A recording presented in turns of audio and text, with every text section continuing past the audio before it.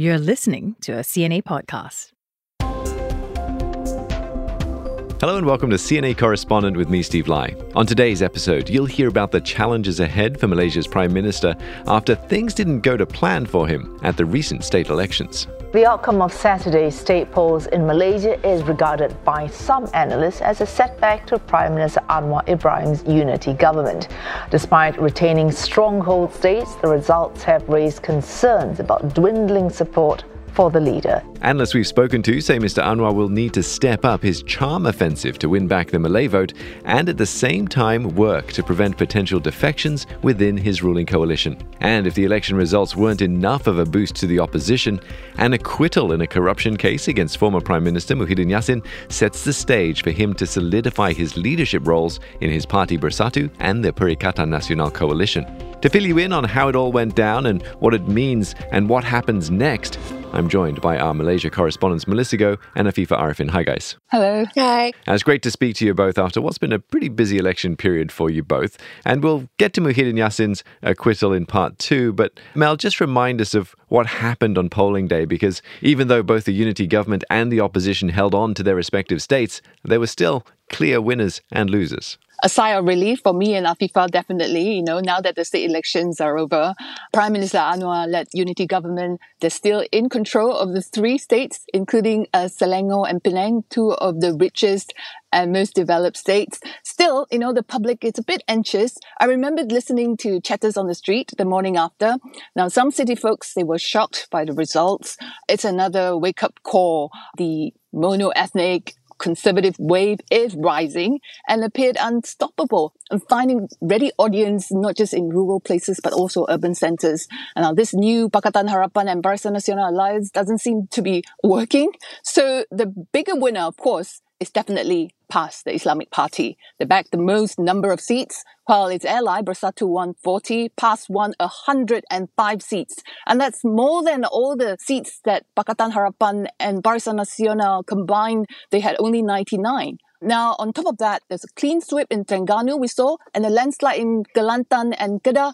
And PN also made significant inroads in Penang and Selangor, successfully cracked the urban seats, and now trying to champion not just the Malays, but also the working class. Now, the bigger loser is, of course, UMNO. The once dominant Malay nationalist party only won 19 of the 108 seats contested. That's an 18%. It's the worst electoral showing ever. Really, it's a slippery slope for UMNO, unfortunately. Yeah, so a strengthening of the opposition across the board and a weakening of the ruling party for sure is what we've seen play out through all the states, despite the status quo in the actual number of states held by each of them.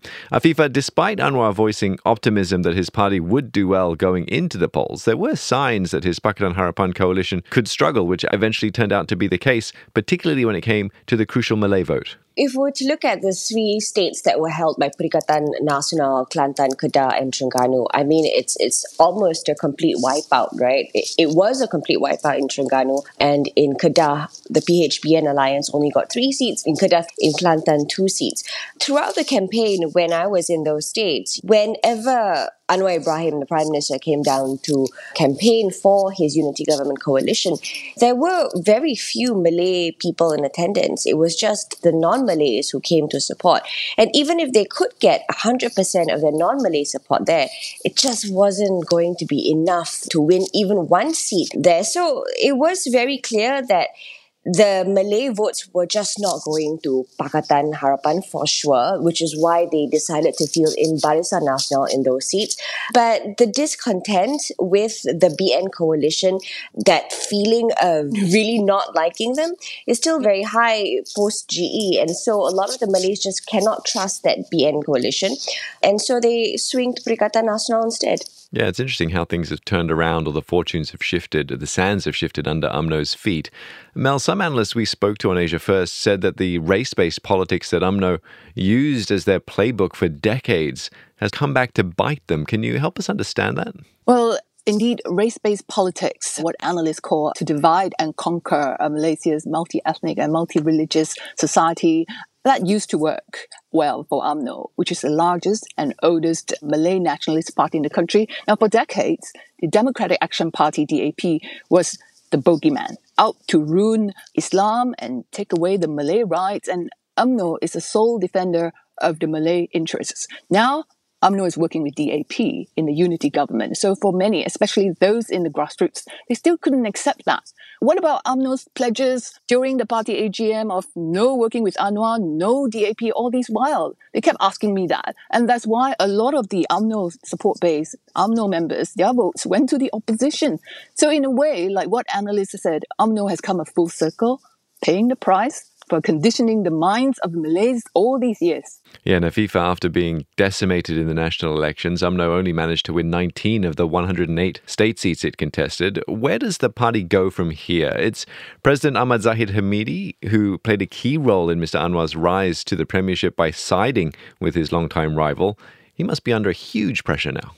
Definitely huge pressure. It's his head on the chopping block right now, and a lot of his UMNO members want him to step down, to take responsibility. Even the Perikatan Nasional leaders on polling night, Muhyiddin Yassin was saying that Anwar Ibrahim as well as his deputy Zahid Hamidi need to take moral responsibility for such a poor showing at the polls and to resign as Prime Minister as well as Deputy Prime Minister.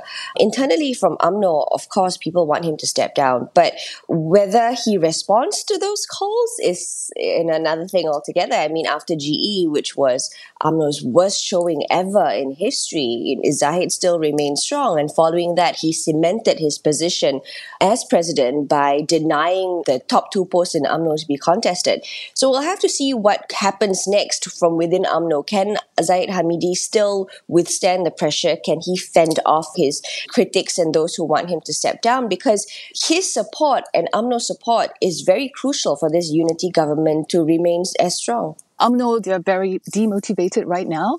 Although a segment of the UMNO youth, they are going to organize, they said, a silent protest outside UMNO headquarters end of this month. So we'll see how that goes. But it's rather quiet and muted. I don't hear much protest right now. Pressuring him to step down is more like coming from the veterans. We'll see. I mean, it's still early days. Okay, so now we know where UMNO are and the struggles that they're facing. Mel, what do these state elections mean for the Perikatan Nasional coalition and its main parties Bersatu and PAS? It seems they are growing in strength on the back of securing the Malay vote. Yeah, the momentum is there for Perikatan Nasional, but the next general election, Steve, is not due till year 2027, the GE16. So it's still a long way to go, yeah? And politics is a long game. Can they sustain it all the way? That's going to be the problem. They have their challenges as well. They don't have non-Malay support. As far as Malaysia is concerned, it's still a multi-ethnic, multi-religious country. Over 20% of the voters are non-Malays. Although some argue that the number is shrinking, the percentage is shrinking as Malay population surges ahead of non-Malays. But the former Prime Minister Muhyiddin Yassin, that leads PN, stressed that he wants to be inclusive. How he's going to do that is unclear because PN's next focus is when Parliament sits on September 11th for a week to review the 5-year economic plan for the country. The opposition MPs, they have some burning questions, they said, for Prime Minister Anwar. So we'll see. I think if I could just add to that about PN and PAS and Bersatu just really focusing on the Malay votes and not getting the non-Malay votes, I think many of them would argue that they actually don't need the non-Malay votes. The Malays are enough for them to win the number of seats. I think they're not so worried about Penang on the island, but they're really focusing on Penang mainland seats as they are with the fringes of Selangor. So I think for them, in this time, all they need to do before GE16 is just to really solidify their Malay base. To them, that they'll be okay. Yeah, well, that leads me to our next segment, but we're going to go for a short break first. Still ahead on CNA Correspondent, I'll ask Mel and Nafifa what kind of challenges Anwar Ibrahim faces for going forward and what Muhyiddin Yassin's acquittal could mean for the Prime Minister's unity government. Hello everyone, my name is Stephen Chia, and I'm host of CNA's weekly news podcast, Heart of the Matter. Each week, my job is to ask the questions you have, like why is the COE so high? Why aren't singles dating? Or what's going on with the red-hot property market in Singapore? If you want the views behind the news, then tune in each week as we get to the heart of the matter. We are on the CNA and Me Listen apps and wherever you get your podcasts. Hit follow or subscribe so you don't miss an episode when it drops. Welcome back, Steve Lai here, along with our Malaysia correspondents Melissa Goh and Afifa Arifin. And I want to turn your attention to opposition leader Muhyiddin Yassin, who, a few days after the state elections, was acquitted of 4 counts of abuse of power involving 232.5 million ringgit, which is approximately $50 million. And though he faces other charges, one analyst we spoke to said that this ruling could play a part going forward. This will have major implications for the other set of charges. The other set of charges relates to money that was in his account, in the party's account, and that deals with money laundering. So if he gets off on this group of charges, it means that the government cannot proceed with the other 4 money laundering charges. But whatever it is, this is a major political event in Malaysia, especially coming on top of the massive victory by Muhyiddin's coalition Perikatan Nasional on Saturday. Now that he's been acquitted of these corruption charges, so I think he has a lot of stuff to celebrate. That was James Chin, Professor of Asian Studies at the University of Tasmania, speaking on CNA after the ruling was announced. Now, I'm not sure which one of you wants to take this one up, but help us understand what Professor Chin meant when he said that if he got off on those abuse of power charges, that prosecutors would struggle to make the money laundering charges stick. I was in court and I spoke with the lawyers. From my understanding, from covering Najib and Rosma's money laundering cases and also having read a few law articles on predicate offences, in order for money laundering to happen, there must be an underlying crime that generates the illegal proceeds. So in Muhyiddin's case, abuse of power must have happened first for him to receive the gratification. But since all the 4 power abuse charges have been struck out, he's been acquitted by the High Court judge. So how can you say money laundering has happened where there's no predicate offence for power abuse? Muhyiddin's lawyer, Hisham Tepotek, is quite confident. When I spoke with him on the phone after the acquittal, he said that he's going to apply to strike out the remaining money laundering charges against his client as well. But the prosecution has appealed against the High Court judge's decision to acquit. So we'll see how that's going to pan out, whether a stay until everything is going to be resolved. But I also remember talking to the late Gopal Sri Ram, the renowned lawyer turned public prosecutor. He was a former judge as well. He was prosecuting Rosma and he was adamant. I remember he telling me that money laundering can stand on its own. So long money is entrusted to him, to Muhyiddin or to Anwar or to Najib, it's a duty for Muhyiddin to prove how he spent the money. The onus is on him. So it comes down to a lot of interpretation of the law as well. So while we wait for that to sort of play out with the appeal, what's Muhyiddin's next step, Afifa? Buoyed by the court ruling and the election results, should we expect him to be increasingly vocal about his role within Bersatu, the Bersatu Party and the Perikatan Nasional Coalition, and perhaps even to ramp up pressure on the unity government? Following the state elections, he was actually calling for Anwar's resignation. Yeah, I think his acquittal just emboldens him more because it's easy for him to show to Malaysia that this was political persecution before the state elections to really tarnish his name and hurt his chances. And the court clearing him of the charges proves his innocence. And it works in his favor by saying that, look, our side is very clean, as you can see, but on UMNO's side, you had Najib Razak, who is now in jail and clearly guilty of all the corruption that he's committed, and that UMNO is a very tainted party. So that works in his favor. For the PN side, they've been calling this state elections as a referendum. That's something they've been chanting on polling night, and they've been calling for the Prime Minister and the Deputy Prime Minister to step down. So he's just going to ramp up pressure on the unity government to do something. And remember, PN's ultimate aim is to change the federal government. And I don't know to what extent they will go or how far they will go before they will give up on this goal. So that begs the question, what is Anwar's next move going to be following the election results, following this acquittal? He's taken a big hit from the state polls, it has to be said. Is UMNO, as we've been talking about it, then still an asset to the coalition? There's been talk that he could face defections, but doesn't the anti-hopping law also prevent that? So how strong is the unity government at the moment, Mel? Well, indeed, the anti-party hopping law currently forbids MPs or Member of Parliament from jumping or switching side without triggering a by-election because they will lose their seats, right? But it doesn't forbid an entire party, say UMNO, from leaving the coalition. So if UMNO MPs, they move en bloc, then that's okay. A few cannot without losing their seats. So on paper, Prime Minister Anwar has 2/3 majority in Parliament. 148. It's a 222-seat parliament. Mr. Anwar has assured the people that his unity government is intact, it's united, and now that the state elections are done and dusted, let's move on and focus on governing, serving the people. There are lots to do, he said. His cabinet minister, like Anthony Loke, the transport minister, is confident that all the coalitions, including the Sabah and the Sarawak parties, they will stick together as nobody wants instability. Let's hear him out. As far as we are concerned, every single party in the unity government has given a very firm commitment that we want to ensure that there will be political stability, there will be no change of government between elections.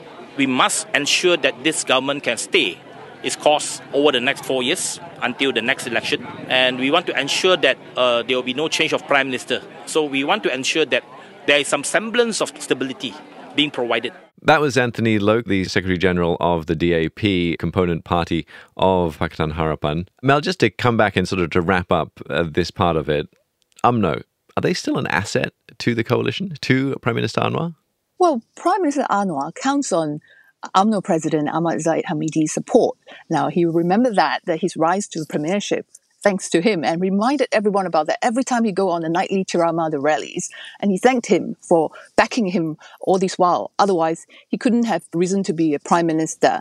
Now, as to UMNO's fortune, what are they going to do next after suffering a disastrous defeat? They'll leave it to UMNO to decide what's best for the party. But as far as I can see right now, there is no credible leader within UMNO that can rise up and challenge party president Ahmad Zahid Hamidi anytime. Until then, and there are a lot of people also argue that getting rid of Zahid alone is not going to solve the problem. UMNO's problem is far deep-rooted in that. They have to battle corruption and the perception of the people. They have lost hope in UMNO. So getting back up is going to be a long way to climb. But without a change in top party leadership, it's going to be almost impossible. I think to add to that, for PH, what other choice do they have right now? UMNO is the Malay-based party that they're relying on to secure the Malay votes. And unless within Pakatan Harapan, if PKR and Amanah can strengthen their Malay ground, then maybe they don't need UMNO. But at this point in time, they still very much rely on UMNO for that role. And what should we be looking out for going forward then? What are the canaries in the coal mine, if you like, for Malaysian politics? Question for both of you. Afifa, you want to go first? I don't know. I'm raising my hand because Malaysian politics, as we know, is so unpredictable. With Perikatan Nasional being so aggressive in saying that they want to change the federal government, we don't know if there's anything up their sleeves.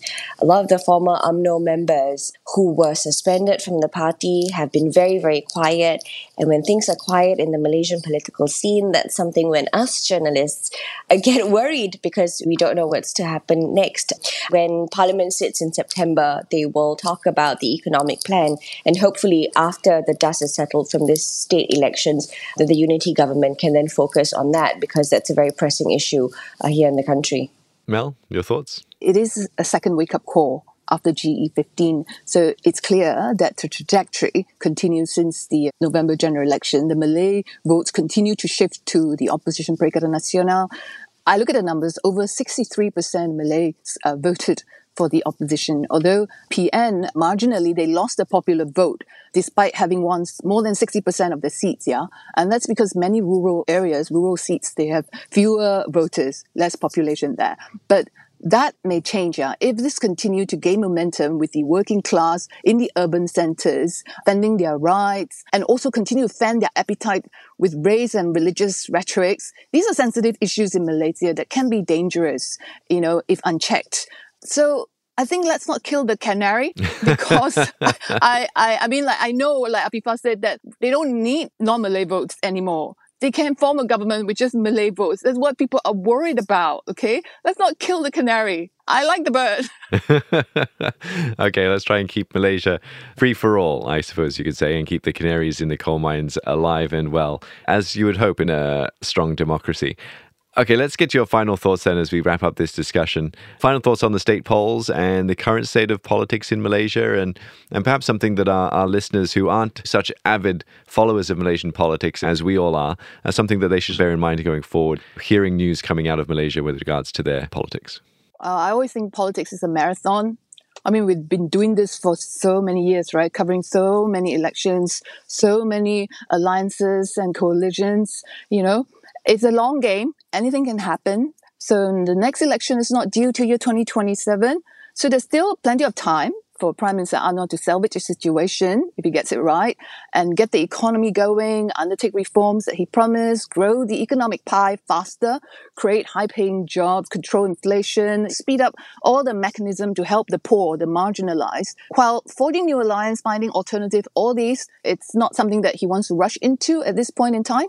Yeah, I think after every election in Malaysia, it's very interesting, right? Because it's a democracy. And so whatever results that come out from it is really what the people want. And in this case, if you see it as a mini referendum, it does mean that the people don't endorse the unity government and that Pakatan Harapan Barisan Nasional alliance. So when people say that, especially in the urban areas, when, we heard of some leaders saying that, if the people of Kelantan, Kedah and Terengganu vote the Perikatan Nasional government, and if that's what they want, then fine, may God help them or stuff like that. It's quite an unfair view for the urban people to have, because for the people in those rural Malay heartlands, they have no other credible alternative. For them, PN is still better than PH. And so who are we to say which is a better choice? So I think after every election, to me, it's very, very interesting, because this is really a true reflection of what the ground wants.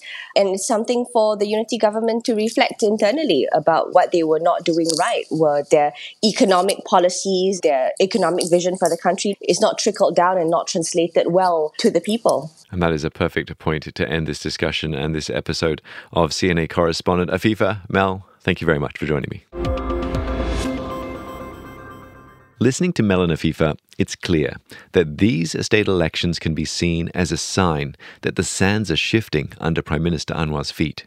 His unity government may have held on to their states, but the clear exodus of Malay voters to the opposition will be a concern, particularly as the once dominant UMNO party continues to show signs of weakening influence. As Mel said, politics in Malaysia is a marathon, and GE16 isn't due until 2027.